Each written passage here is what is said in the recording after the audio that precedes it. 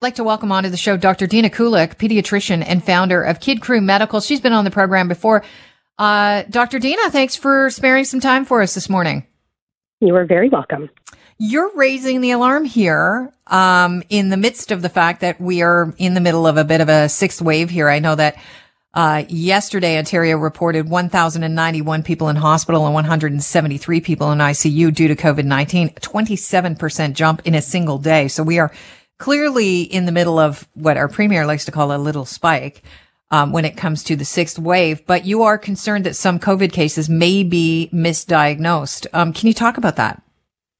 Absolutely. So I've noticed in the past couple of weeks, as have my colleagues at Kid Crew, that we've had a humongous wave, if you will, of what we think is hand, foot, and mouth disease, which is a very common illness in childhood. But I've never in my career seen so many children and parents and caregivers with the same rash in my career. And it also happens to be going along with a wave of COVID.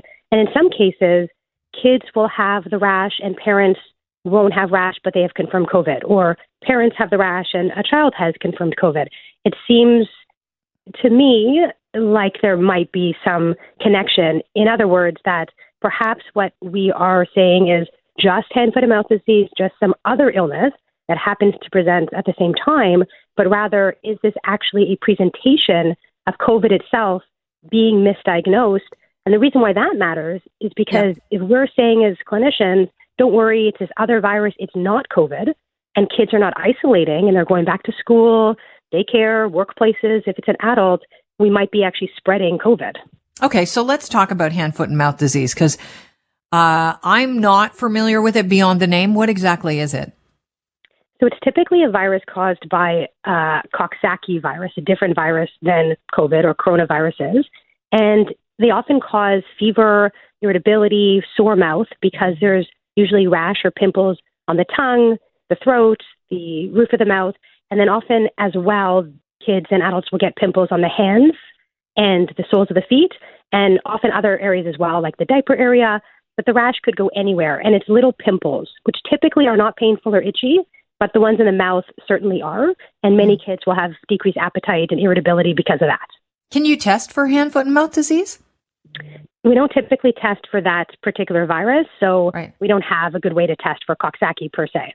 So that's why you're concerned that it could be COVID and people are assuming that this rash, does the rash present similar to hand, foot, and mouth disease? Is it little pimples? Is it itchy? The one that you're assuming might actually be COVID? I've seen really a whole gamut. Some people are saying that it's itchy, some a bit painful, but it does typically look like hand, foot, and mouth in that it's these little pimples. Mm-hmm. And it's pretty pathognomonic. Coxsackie is, hand, foot, and mouth is. What does that mean? Sorry. That it's when we see rash on the hands, the palm of the hands and the soles of the feet, very few rashes from viruses do that. So when we see that as pediatricians, as clinicians, we're often like, oh, that's for sure hand, foot, and mouth. Nothing else really does that. But I think something else does that, and I think it's actually a strain of COVID. Is that on the symptom list of COVID-19, the rash? It isn't. No, we do think about rashes in the setting of COVID longer after it happened. So people talk about Kawasaki disease, and there is, COVID toes and COVID fingers. We spoke about much, much earlier in the pandemic, which looks different than this. It doesn't look like this. That's more big, blotchy, red, painful areas versus these little pimples that we would see. Now, kids have always been a concern for people when it comes to COVID because they haven't been able to get vaccinated at very young ages. Where are we at with kids' vaccines and the uptake? Well, less than 5-year-olds can't get vaccinated yet. And we have quite a low vaccine uptake rate for 5 years to 11-year-olds. Even though it started off quite good, it's kind of petered off. I also have a lot of families, a lot of patients where they had one vaccine, but they didn't get the second one. We're seeing the same trend in adults that have not gotten a booster. People seem to be less and less fearful of COVID these days. And that's a concern as we're having rising numbers. And with rising numbers, rising hospitalization rates, and then potentially deaths. Right. And also there's the long COVID that I think people like to kind of try and push away, maybe sweep under the rug.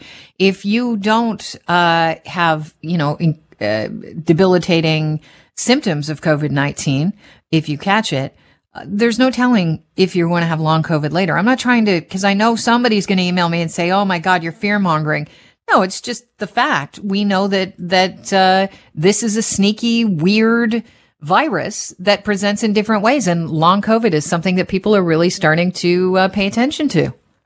That's absolutely true. And I think a lot of people think that if you don't have severe COVID, you can't possibly have long COVID. That isn't the case. There doesn't seem to be a real connection between having long COVID and any, variety of severity from the COVID itself.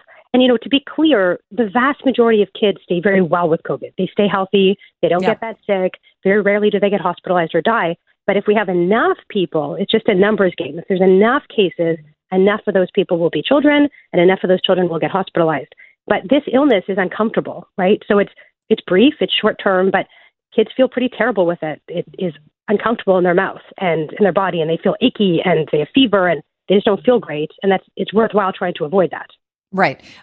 So what is your advice to parents that might have noticed a rash presented on their kids' hands? Are they to talk to their pediatricians and say, "Look, can you test for COVID as well?" Yeah, absolutely. I think if your child has any symptoms at all right now, whether that's stomach flu symptoms, which are well correlated with COVID, or runny nose or cough or fever or sore throat or any rash, I do think it's worthwhile if you have access to do a rapid antigen test and to touch base with your healthcare provider. It's interesting. There's been such a push for people to get their COVID-19 vaccines and to get our kids vaccinated that can be vaccinated that are in schools by public health officials, that something else has fallen through the crack. Apparently, we're behind on routine vaccinations that are typically offered in schools. What do you know about this, if anything at all? And can you speak to the importance of catching up? For sure. So typically in Ontario and across most of Canada, the grade 7 and grade 8 vaccines are given in school settings. These are HPV and hepatitis B and a meningitis vaccine. Those are given in grade 7 and repeated in grade 8. In 2020, they were no longer given in schools because of lockdown and kids were in school and out of school. They were being given in public health settings as well as doctors' offices. And a lot of kids were missed because parents were hesitant to bring their kids to a public health facility or to the doctor's office. And a lot of these kids now have missed grade 7 and grade 8 vaccine, or they had the grade 7 one, now they're in grade 9 or 10, and they missed the grade 8 one, that sort of thing. Right. So how concerning is it, and what can we do? We definitely want to get these kids caught up on their vaccines. They're important. The meningitis vaccine is one that we only give at that time. That particular vaccine is not given another time. If it's missed, you're not going to get it. It's not going to be offered when a child is older. The HPV vaccine, very, very important to prevent cervical cancers and penile cancers and other issues. And the hepatitis vaccine, very important as kids are getting older and they will be exposed to sex, et cetera. So these are important to get done. And again, they're not typically offered in other settings. So if you miss them, it'll be, you'll have to go to a public health facility or a doctor's office to catch up. Okay. So do your homework. Yeah. Talk to your clinician and find out from your healthcare provider, were these given, when were these given, and what do we need to do to catch them up?